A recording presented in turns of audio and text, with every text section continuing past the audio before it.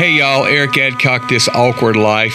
My next guest is a young lady that my wife and I have learned to love and admire. Her tenacity to live for God, her love and search for truth, her burden for young people, and their continued pursuit to mentor other folks. She did 2 tours of duty, first in the Mississippi National Guard for 6 years, and her second tour of duty lasted 7 as a teacher in the public school systems. She has recently taken a leave of absence or a break to raise their newborn baby girl. And I'd like to welcome to my podcast right now, Samantha Thrash. Sam, how you doing, kid? I'm good. Thank you for having me. Oh, it's been a pleasure so far to do these. Real quick, starting off, who is harder to raise, 2 young girls or 1 Cody? Ooh. I would say, well, I'd say raising 1 Cody. 1 Cody. Yeah. You know, when Brother Cody's podcast so far has been the most listened to that I've done, and so I'm extremely proud he's here tonight to root you on. He didn't want to be here, but he's like, I'm going to be here anyway. He didn't want to sit in the frame either. Right. Well, we may defer to him for a few things, but as we was texting back and forth today, you sent me some pictures I'm going to put on the podcast about your time in the military, and the Saddam Hussein throne is pretty wild. I actually got to looking at the picture you sent me. I don't know if you sent me the one about the details of all the things on the throne. Have you read about those? The second picture? Yeah, the second email I sent you? Yes, right. I read it. It's got the capture of Jerusalem, like Jerusalem is theirs. And all this type of stuff. Did you get icky sitting on that thing? Was that kind of an ear? But take it back. This was before any kind of a church Before life. church. Okay, so way before church. Looking back on it now, when you think about the type of evil that was present on that throne, what do you do? Do you have any feelings about that? Or? I don't think I thought about it until you just asked me. Like, I don't think I understood the gravity of sitting on that. Yeah. You know? Yeah. Looking at it, when Cody divulged that, is that top secret information? What? About the throne thing? When he divulged that information to me, I'm like, no way, y'all did not get to sit on the throne. I don't know if it's legit the throne, but I know when you read the description, it was a gift. It was a gift to Saddam Hussein, right? And I don't know if that was his daily throne or if that was just like a special side throne, but it was a throne. Yeah, just when he decided to be more evil, this was his more evil type throne. So coming into. And we may get back on some of the items that me and Cody discussed, but to take me through your process of you were raised sort of like a military brat, am I right? Tell me a little bit about that. Well, pretty much my entire family is military. Grandfathers, my mom, her twin sister, her oldest sister, all of their husbands were in some branch of the military. My dad, stepdad, you know him, Billy, he was in the military, the Navy, for 23 years. And so I was raised around the military, always moving. And then, I just didn't want that, So the constant moving in the military, obviously you took a lot of pride in the military, because I know your mom and dad, and they're tremendous people. But it's something you didn't want to have a part of. What was it specifically that you didn't? Was it the moving as a young person that or was it something else? That was pretty much what affected me as a young person, just moving around and changing schools, changing friends, changing environments, going from New Jersey to South Texas. Right. I mean, just those culture shocks they weren't the greatest experience, but they did shape me, and I'm very thankful that I experienced that kind of diversity growing up. However, that's not what I wanted. A lot of people, they're raised with military background and then they want to go in the military. And that really was not my plan.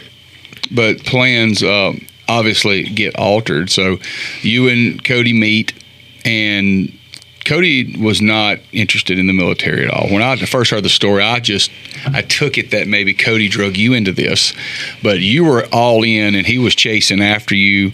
Oh yeah, because he didn't want you to go by himself. So I like that deal. Like, well, my baby ain't going by. I'm going with her. Exactly. Because if he'd been left at home, it'd have been bad. Yeah. Right. All his bros would have talked about him if you'd have gone to the military and he didn't go. Yeah. And Cody's sitting here. Grab the mic. So did you feel the peer pressure about that? Was it? I just wanted to bring you in just for a second on this. Did you feel any peer pressure to go when Sam left? I didn't feel peer pressure per se because my friends weren't really military people. I just didn't want to lose her. Right. I mean, I knew if she went and I didn't, she was never coming back. Right.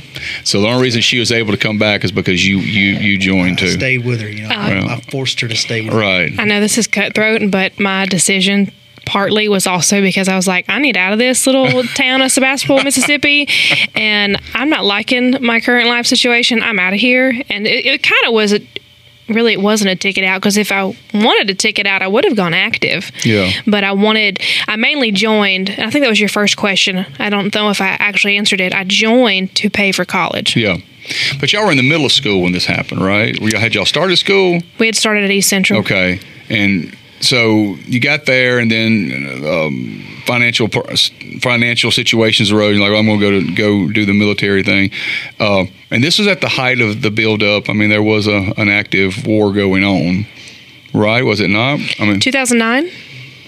There's been a buildup in the countries y'all were going to for several years. Oh, yeah. So I don't know, and active is obviously a different term because there was always fighting and things like that. Yeah. Me personally, that would have scared the life out of me. Now, just backtracking, when I graduated high school 30-something years ago, the world was a very big place, and it was a safe time. I had a lot of friends that joined the military, not for the safety of it, but it was just a good time to be in the military. The terrorists, it wasn't that type of a presence, But I find it interesting that y'all joined right during the heart of all of this. That's big to me. It makes me a fan, even bigger fan of y'all, because I wouldn't want that, me personally. So going into that, was that not did you not think about that? I mean, was school that important? I mean, I had a very, and I think Cody said in his interview he was not going to release the name, but I had a very persuasive recruiter, right? A recruiter that padded all the information and really just kind of got you in, and that was pretty much it. But when 9/11, which was Saturday, the anniversary, I was 11 when that happened, right? And then so I signed up right before my 19th birthday, so I did have that thought in the back of my mind to know that same war, that same fight was going on. But man, those recruiters, they're good at what they do. And I think me and Cody kind of narrowed down that recruiter. We both kind of knew him, So I just kind of going through that process, and of course, basic and leaving home, probably wasn't a big deal for your mom and dad because they kind of brought up this way. There's just another, we're sending Sam off to sunny Afghanistan to enjoy the summer, or whatever.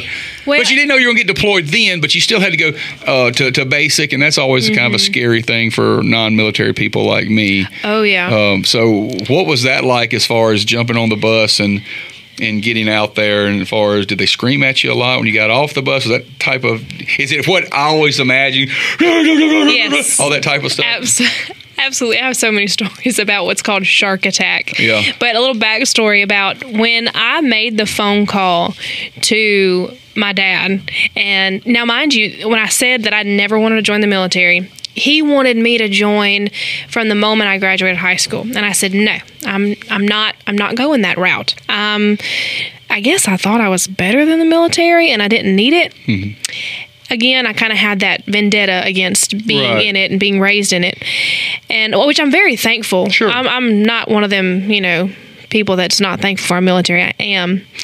And so I called him and I was like, hey, Dad. And mind you, I've already moved to Mississippi. They miraculously let me move here. And I said, what do you think about an organization that would, I would only go work for them once a month, and they would pay for my college. And he huffs and he says, "What branch?" I'm like, the Mississippi Army National Guard. He's like, "I told you to join the Air Force." Right. So he was kind of frustrated with me, but he also thought it was comical. And then as far as deployment goes, my family, that's all we knew was deployment. Right. So it really wasn't that big of a deal. I know that sounds like we took it like a grain of salt, but no, it's just what we knew. Yeah, there's some people that's just kind of how they live. They live by deployment to deployment. I have several friends that's the last 20 years they've been gone for time, and I guess that's the deal. Moving around, I did that a lot too. 13, 14 different high schools before I graduated, so I know what it's like to be the new kid on the block and something like that. I find it that you didn't want the military, but the military kind of probably gave you what you were needing, some stability, some actual close friends that you could kind of rely on. It gave you a sense of what's the word I'm looking for? Of connecting to people that you know these are going to be my friends for X amount of times. You didn't have that a lot growing up. Nope. Did you find a part of yourself in the military? I did. Tell me about that. Yes. Well, and I think Cody mentioned this in his interview. One of the biggest things that the military does is they break you down to build you up. Right. And in the process of that, you're making friends. Well, you're trying to, because, you need a battle buddy. Right. And so, in the process of basic training, I got close to, the ladies in the bay, the smaller room within the big barracks that we were living in.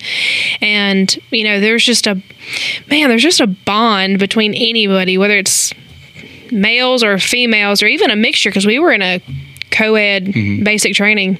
There's just a bond that you build with people when you're all getting smoked in the same tire pit, Right. All of you getting hollered at, and then one of someone doesn't know is when shark attack. Going back to that, explain what that is. That talking about drill instructors? Oh, we basically all got in a group, lined up formation, dumped out all of our duffel bags, and there's 30 something drill sergeants, it felt like, at least, just hounding you, as you're trying to fumble, to do. I did not get a key lock. I did a dial lock on my duffel bag, and I fumbled like I could not. And they're hollering at you, like, get your bag open, private, and just dogging you out. And that's the whole point, they really want to see what you're made of under that kind of pressure.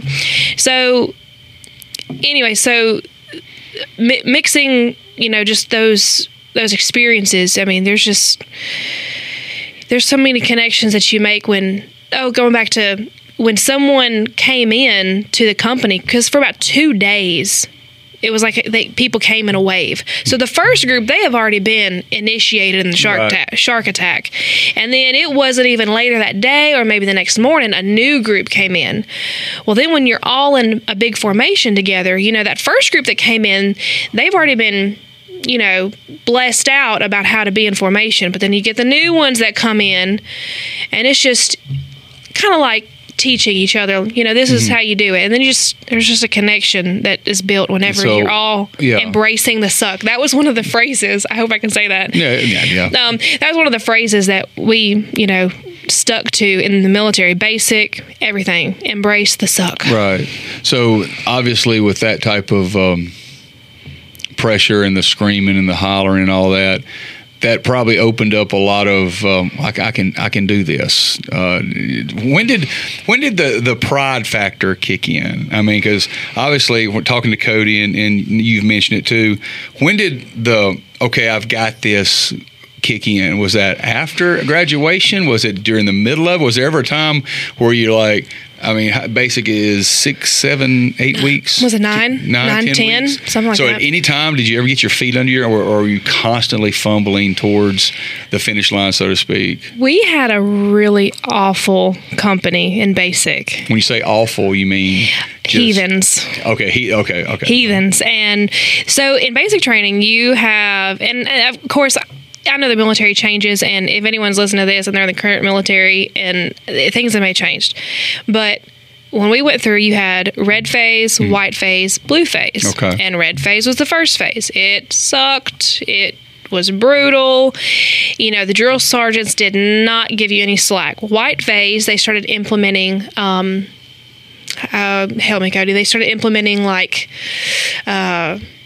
you'd start taking on certain tasks to do yourself. Like you started getting hierarchy leadership roles, Okay. Yeah, different things. leadership roles, hierarchy, and then towards the end of basic, once you've gotten through all the brunt of it, then you went to blue phase. That's when they told us you'll hardly see us.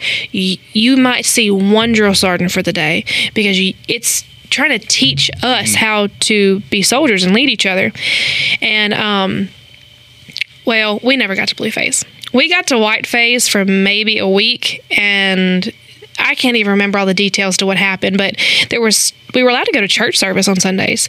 And I remember we kind of were involved. We were part of the heathen group, and we went to the gospel Sunday service. Right. Well, that group held their services in a theater, and they opened the concession stand. And one of the things about basic training is you're not allowed to have chocolate, junk food, sodas, Yeah. and So like my life, 24 hours Yes. a day. Okay. Go ahead. and well, that they found out about that and found out that it was our group, and so we never made it to blue phase. We graduated, I think, in white phase, like for the last week. Yeah. It was awful. There's I've got a lot of what I call old heads that were in the military 35, 40, 50 years ago. And there was always, and you made mention of it, that the Army has changed, the military has changed and things like that.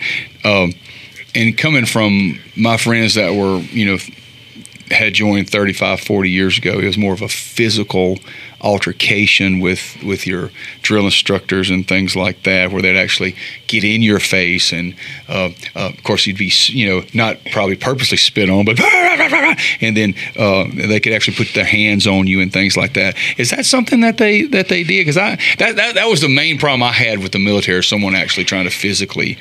I'm not that guy, to jerk me around, or to push me and all that.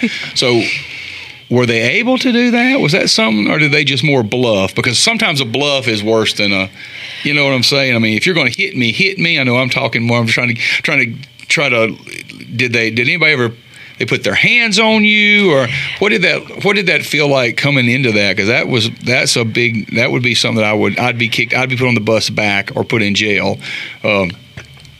Is that something? Has that changed? Is what I'm saying? Well, Did you see the biggest complaint that you have from anyone in the military that was, like you said, 20, 30, so many years ago, like my dad, he almost complains about the current military. It's because it's not as, I guess, hardcore. Right. You've got all these. That's what I was trying to say. Yeah. So when we went to basic, we had heard rumors that they were going to start like I don't know what they called it, but it was basically like a crybaby card, like that you'd pull out if you're under stress and you can't take stress card. Yeah, that's what it was, stress card. We didn't have that, right? But there was rumors that was going to happen. Do they have that now? I have no idea. I've had friends of mine, and not recently, a young man, and several years ago, and he went, and like, as you're saying, shark attack happened, and they broke him right then, and put him on the bus, sent him home. Yep. I mean, I always heard once you were there, baby, you were there. Oh no, they sent people home. Really? They would ask you, like, so at certain parts, like shark attack. The point of that, if I'm correct, is that is the most pressure as far as hollering. And going back to that other question, I keep saying that. I'm not trying to avoid your question. Oh, no. They weren't, when we went through, they weren't allowed to literally like put their hands on you in a harmful way, but in training, they found ways to rough handle you, and so like be church rough. league basketball, they're going to pray for somebody and actually stick their elbow down their throat. That's for everybody listening. They know what I'm talking about. So they actually found ways to do that. Little brothers, you accidentally trip and stuff like that. So they actually did find ways to do that. Yeah, and the worst thing, in my opinion, was I don't even know the proper name for the hat that they wear. I don't even think you're not supposed to call it a hat. It's a cover. And the brim of it, they'd get right up in your face. You could smell their breath. You were getting spit on. Yeah. And that brim of that hat would just it's like they purposely were just putting it right up in your forehead, either tapping you or, just stuck in your face. Female DIs for y'all or male? Oh, yeah, they're the worst. Yeah. They're the worst because they had something to prove, Right, yeah. Because that's and their voice was high pitched and it was so annoying. Right. So it was male drill instructors for mostly, but no, we were female drill instructors. Yes. Now that would I would think would be interesting right there. Yes. And how would Cody? How would you ever get that as far as with a female drill instructor get up in your grill? Oh yeah. Oh, okay, so they enjoyed that. The ones I got in trouble by were the females. Well, okay, yeah, I didn't know how that worked. So, but I'm glad I y'all still remember my drill sergeant's names. You love her, right? Yes, of course. Yes, and I loved her. And this is something that I pride myself on. You don't really find this much. I don't think you find it much anymore, and that's my opinion about what I'm going to talk about, and I'm going to leave it at that. But women in the military can fall into some bad categories. And this female drill sergeant I had, her name was Drill Sergeant Bozeman, and she was a stickler on you women not fraternizing. That's the word, fraternizing with men, because you don't know what that's going to cause for that male drill sergeant or that male, battle buddy of yours.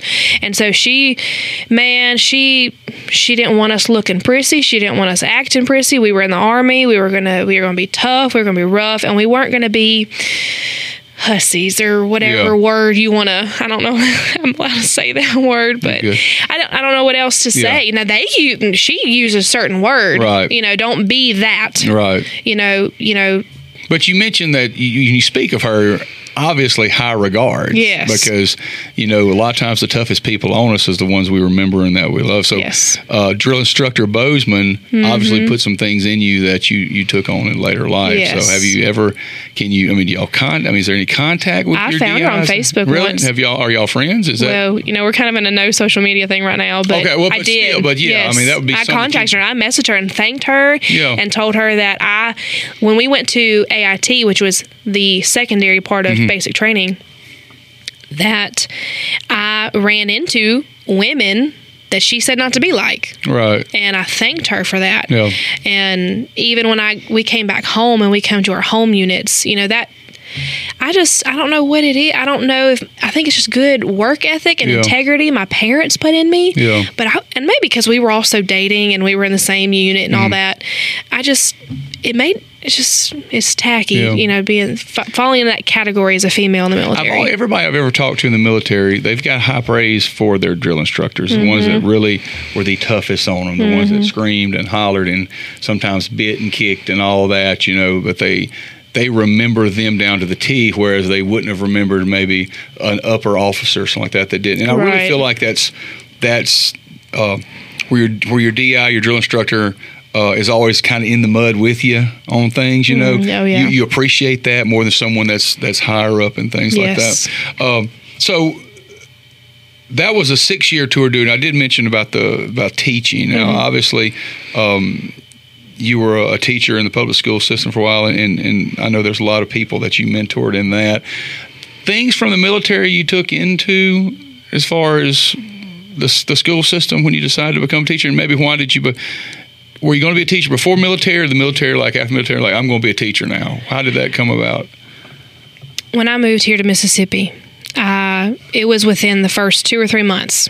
I was like, I want to be a teacher. So it was because before. you moved to Mississippi. No, it was not.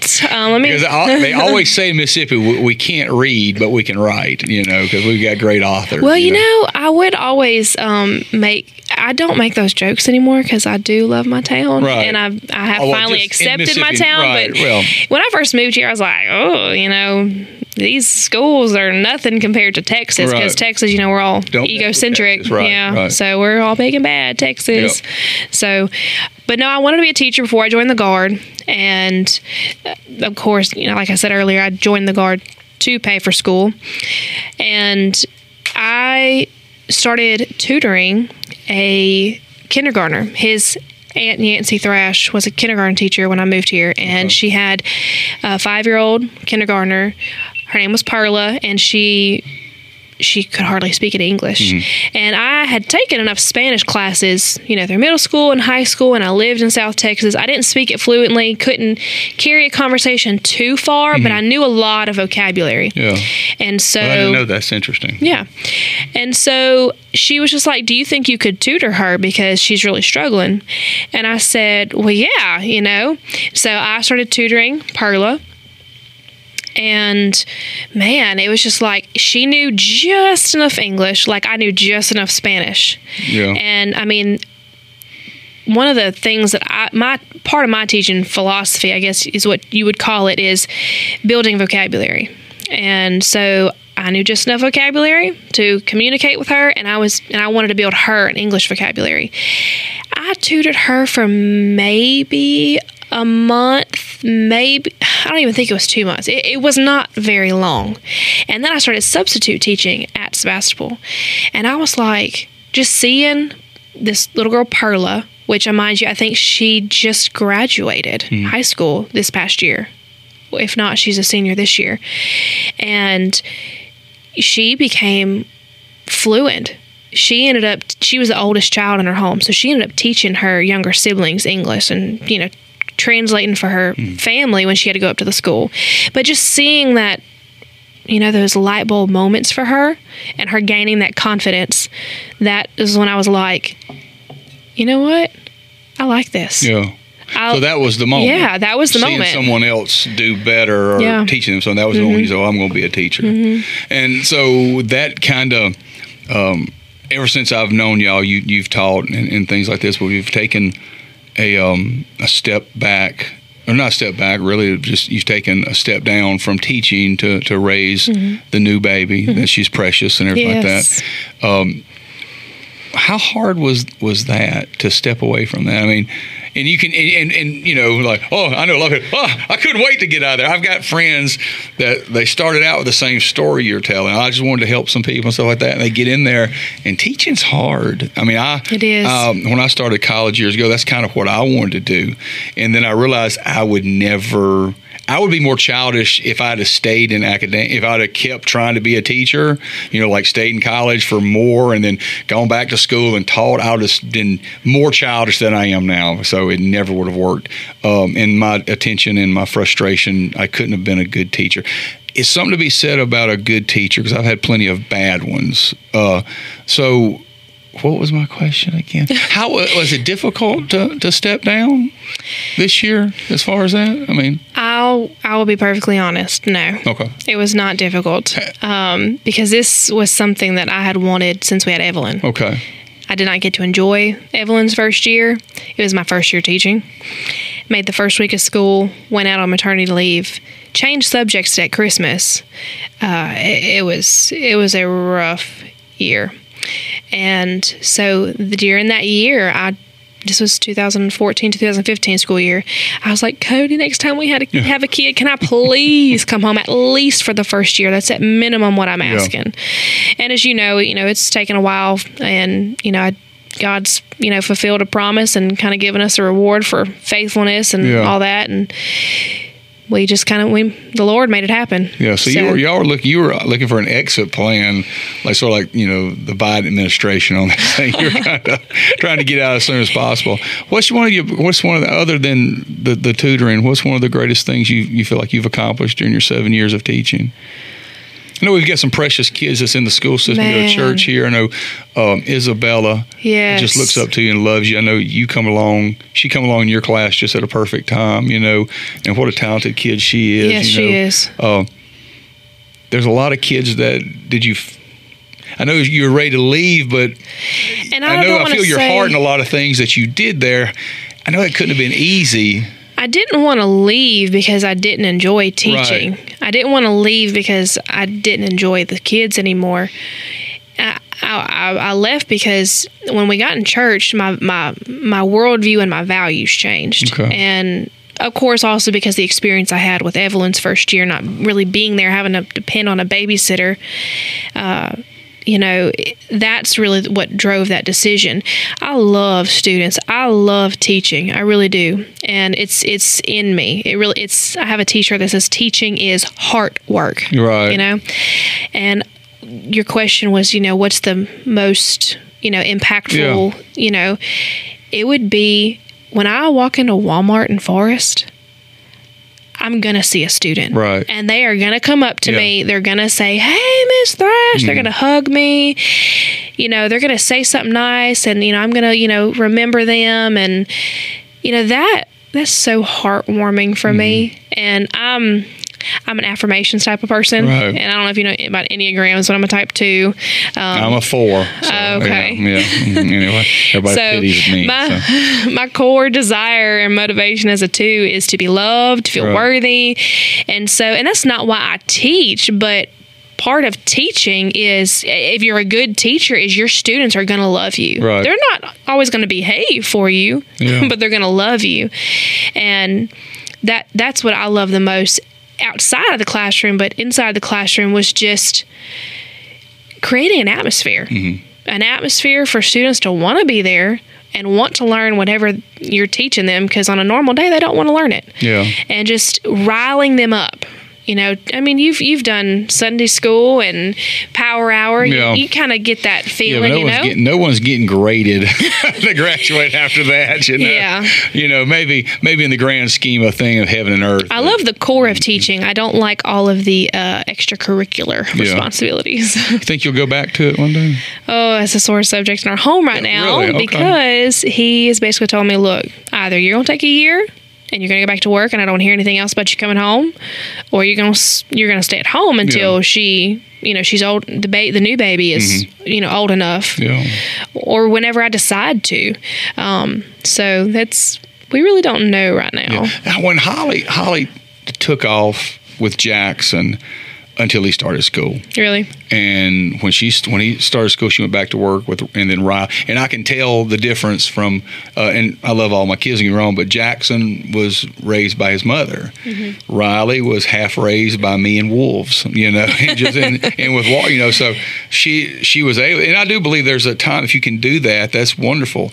But just talking, I know that you're going to miss that. And so I encourage you that once Joanna gets in school, that you should, of course, if Cody wants you to pursue that again, because there is such a need for great teachers out there. And not that there's not great ones doing it right now, but great teachers are hard to come by.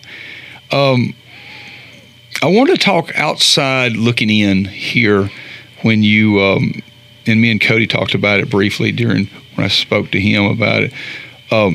What did the church look from the outside looking in when you come about? I just remember looking back there one night, and you and a curly-headed little girl were there, so, and I don't remember, I'm sure I remember the story of how you got from there to here, but could you bring us and the listeners up to that? Well, I never knew what Pentecost or Pentecostals, or who Pentecostals were until I moved to Sebastopol. How did you get here? I mean, did someone invite you or? To the church? Yes. Well, I was loosely connected to people from town because of different businesses. Okay. And then, Sister Robbie and her boys, we were in the Guard together. That's right. Okay. So I knew her, just loosely connected to people, to this church. And what was your question? What the church? I mean, the church outside looking in. Oh, yeah. I mean, obviously, we all were looking for something. So here you were, kind of knocking on the door of the church, looking for something. I know, and you and Cody didn't have the the greatest. greatest of relationships. God back took then. us through our personal exodus Right. to get us here. Yeah. You know, Do you want to give your side of that? Because Cody kind of given his side of it. Was his a truthful account of like what went on? Was it all you instead of Cody calls me out so many times whenever, like, I try not to say anything, but he's like, when he says something, I'm like, well, really, it was this time frame. Right. Or really, you got the details backwards. He's like, it's the same story. Yeah, I'm that's like, a guy thing. We're not good at things like that. So, but no, his story was very accurate. And, you know, it was a blessing for me as his wife to listen, because there was a part that my friends know that I fuss at him because I'm like, you don't tell me everything, right. which I understand, you know, the need for that.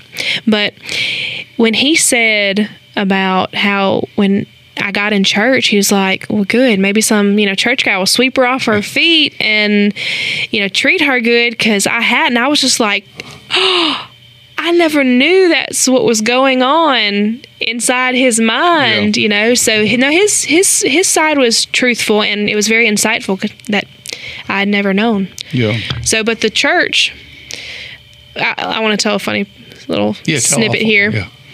So I'm working at Lee's Steakhouse as a hostess. Cody just cut his eyes at you kind of hard, but go ahead. I hold on to these funny moments. Well, sure. So I'm telling you, I didn't know what Pentecostal was. Never knew. And moved to Spouseville, Mississippi. I'm working as a hostess at Lee's Steakhouse, and Pentecostal people walk in. Right. And I'm like, whoa, who are these people? And I go home, and I'm like, Cody, so there were these people that came in the steakhouse tonight, and the ladies had really big hair. Yeah. And they weren't wearing any makeup. And the guys were in suits. Like, he was like, oh, that's them Pentecostals. Did he say it under his breath like that? Well, I don't really know. I'm probably twisted it, because this was what, 10, 11, 12, I don't even know how many years ago. It's been a while. It's been a while. Yeah. It was 2008 when I moved here. Wow. And he's like, yeah, that's some Pentecostals. He just started fussing. And so that was like my first, you know, vision of, you know, church, truth. And so just getting to know people, befriending people, being connected to people in town. And again, you know, Sister Robbie's boys are in the guard. And I just kind of was like, oh, okay. And I heard things. Sister Charlie, I talked to her a few times, and I just pieced together information, which was not always the correct, because people, you know, outside looking in don't know the whole story. And man, it was always in the back of my mind. And it became more prevalent as we were struggling. The more we struggled, the more the church kind of just popped up in the back of my mind. And knowing what I know now, God was drawing me. Right. So, and I will say, if Sister Robbie listens to this, I hope she does, shout out to her.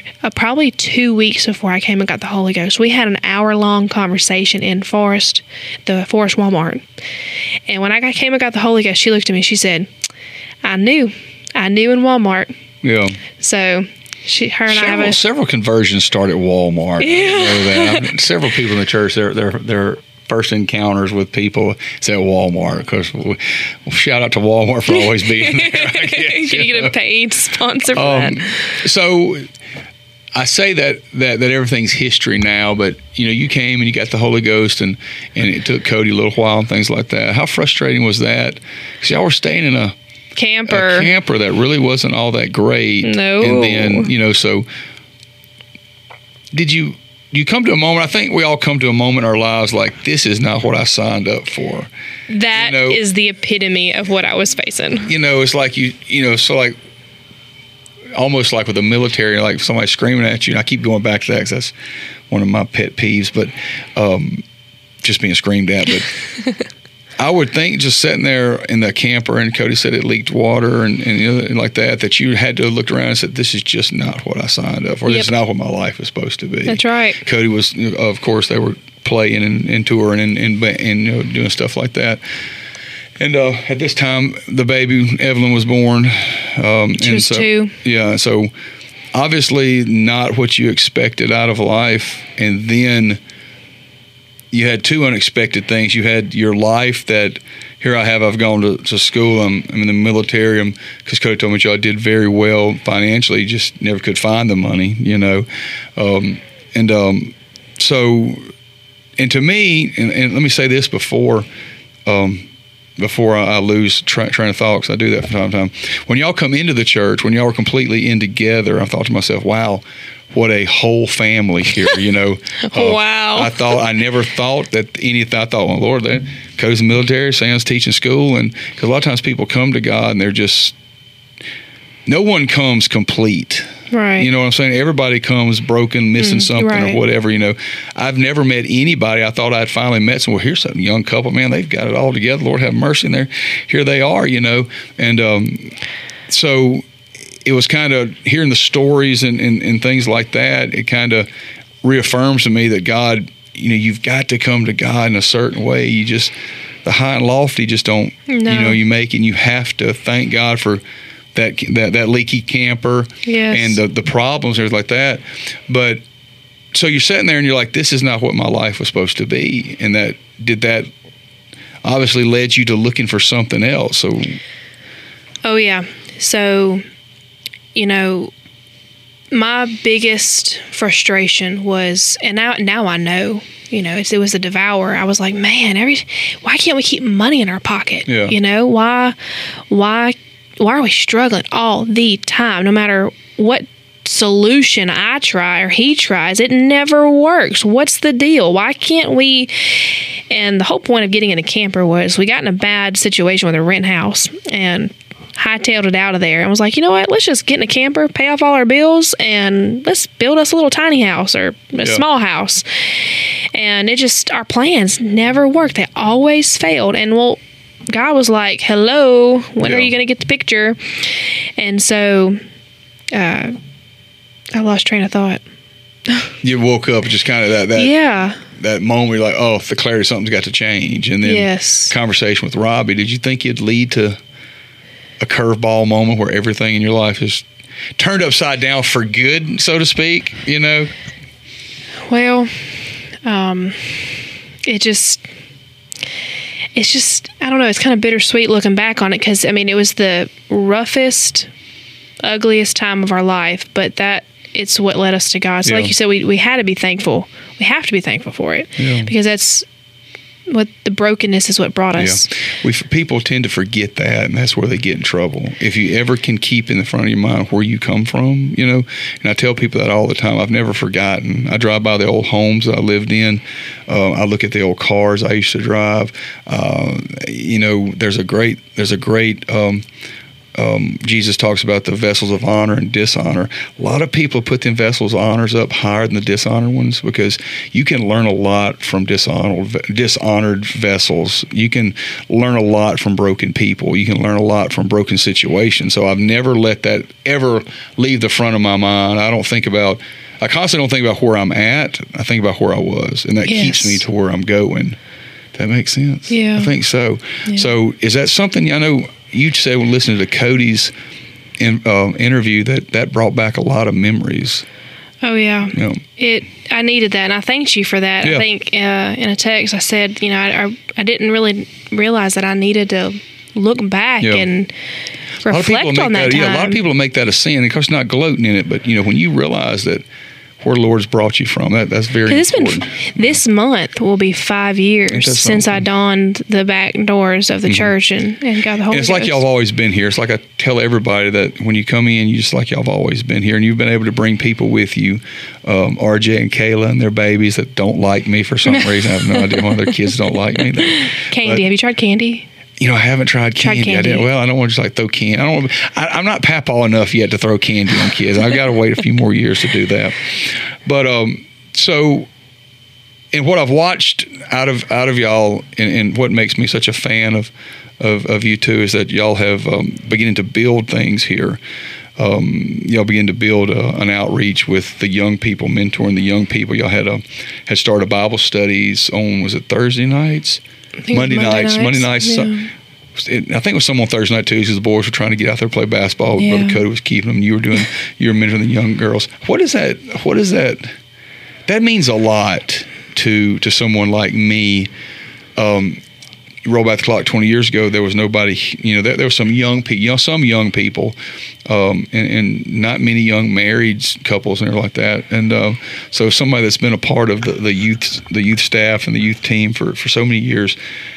Oh Lord, to see y'all coming was a blessing. It's like the Calvary had showed up. A lot of people. We have a lot of people working with the youth. There's nothing like a fresh face. So I've watched y'all get in here and start building with the young people. And I don't know if y'all know it or not, but y'all have made such a difference. Young people love y'all. I can't tell you how many people come and say, "Hey man, I listened to that podcast with Brother Cody, and I didn't know he did this, that, and the other."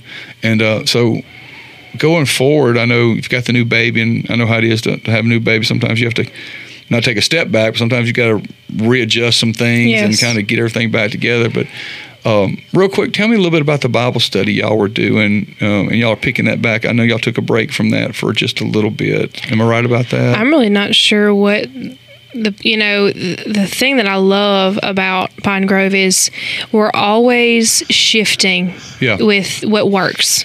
And so, we pause because summer's an odd time to try to keep anything, going like that. So I took a break, and I've really loved seeing the girls on Wednesday nights. They have a breakout session. Yeah. And I feel like that's kind of what they're doing now. Yeah. And I'm very thankful because if there's anything I've been learning lately is, we are a body, and we're all different members, and we all have different purposes. Right. And, we're all going to have different seasons of mentoring. Yeah. And so, like you said, it was kind of the baby coming in kind of shifted that also. Yeah. But that just started because I had given a Bible study in my home to some ladies, and two of the young girls in the youth group were like, "Hey, Sister Sam, will you teach us how to teach a Bible study?" I was like, "Sure, it's pretty easy. You just read off the Bible study paper." But a teacher, that kind of, it's really easy, but here's the lesson plan type thing. Well, no, there is no lesson plan, literally. And I've heard I can't remember her name right now, maybe Sister Cisco, maybe, Busy Woman's Guide to Soul Winning. She's like, if you can read off the paper, you can give a Bible study, because really, you just read off the paper.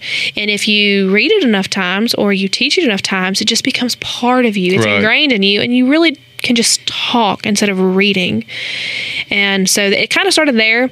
We started meeting at the house, and then it kind of picked up for the girls, and they were kind of like, "Ooh, let's make this a youth thing." Yeah. So then that's when it became a thing, and it was more organized, and the guys kind of got in on it. And this was also during COVID when our youth were really needing things to do. Yeah. So it kind of timed perfectly. Yeah. Well, I know that that there's just going to be continued growth and all that. It seems like y'all have always been here, and we've just learned to love you and Brother Cody and the girls so much. And before we wrap up, I've been reading a book, and within the first couple of chapters of this book, this man, Rich Roll, he's got a phenomenal podcast, but within the first couple of pages of his book, he started mentioning people that had mentored him. Not just, "Hey, pal, I'm going to be your mentor" type of deal, but just leading by example, Mm-hmm. Looking back over your life, do you have two or three? I know we named drill instructor Bozeman. That name stuck with me. Yeah. Now she'll be a fan of mine. I'll be a fan of hers from here on out.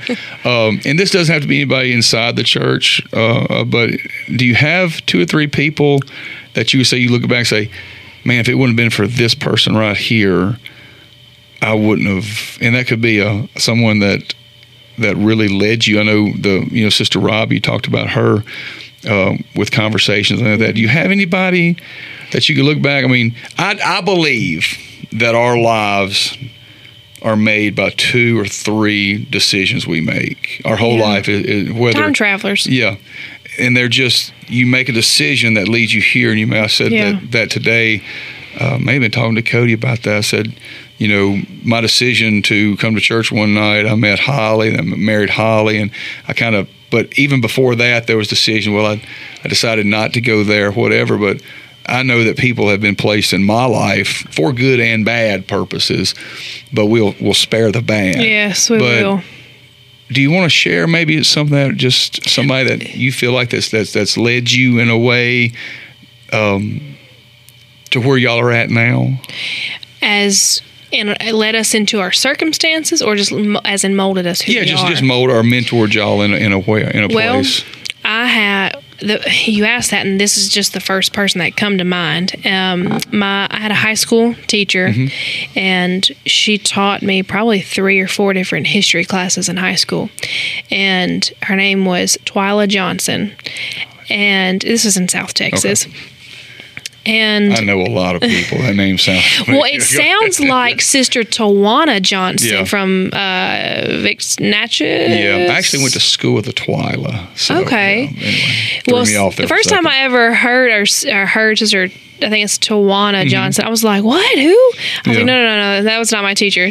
Her name was Twyla." So Yeah. she was one of those teachers. Like she's just one of those teachers. Yeah. I remember her playing, was it Aretha Franklin? Respect, RESP? Yeah. Okay. That was one of her like main like classroom management, speeches in the beginning, is we're going to have respect for one another. And she just had some really awesome projects. She molded me, and, she just left an impact on me. And then when I moved to Mississippi, Drill Sergeant Bozeman, and then through life, I guess I would have just accredited.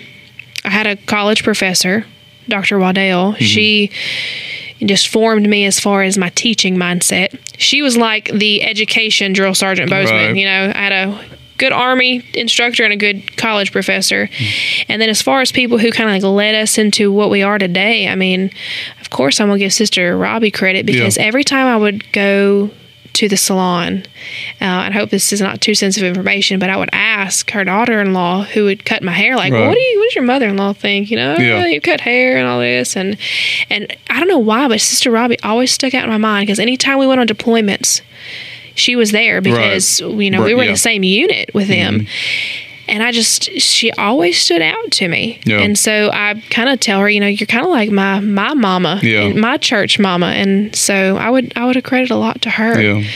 Well, I I'm probably missing somebody right now, but and we all are formed like that. But I encourage you to, if Sister Robbie doesn't live to the podcast, you tell her that, because I'm about to cry right now. So she's always been very special. Yes. She's always loved Jackson. Sister Robbie was the choir mother. She took all the kids and took them and played with them while we were in choir. So she raised a lot of kids. So, well, that's great. Sam, I appreciate you sitting down and talking with me. I hope I went too scatterbrained, that. No, I thought it was really good, and appreciate Cody being here, just being the rock that he is. And, well, look, I want to thank you for being our mentor. You're saying that you're big on mentoring, but I want to give you credit, because I told Cody last night, I said, if there's a couple that I'd like to be like, it would probably be Eric and Holly. We love y'all. I did say that. I'm not lying. Me and Holly got in a big fight today, so it'll be okay. Well, you win some, you lose some. Did you hear that at work? You did, didn't you? Yeah, I left storming out. So love you, Holly. I appreciate y'all. Thank y'all so much. We appreciate you, brother.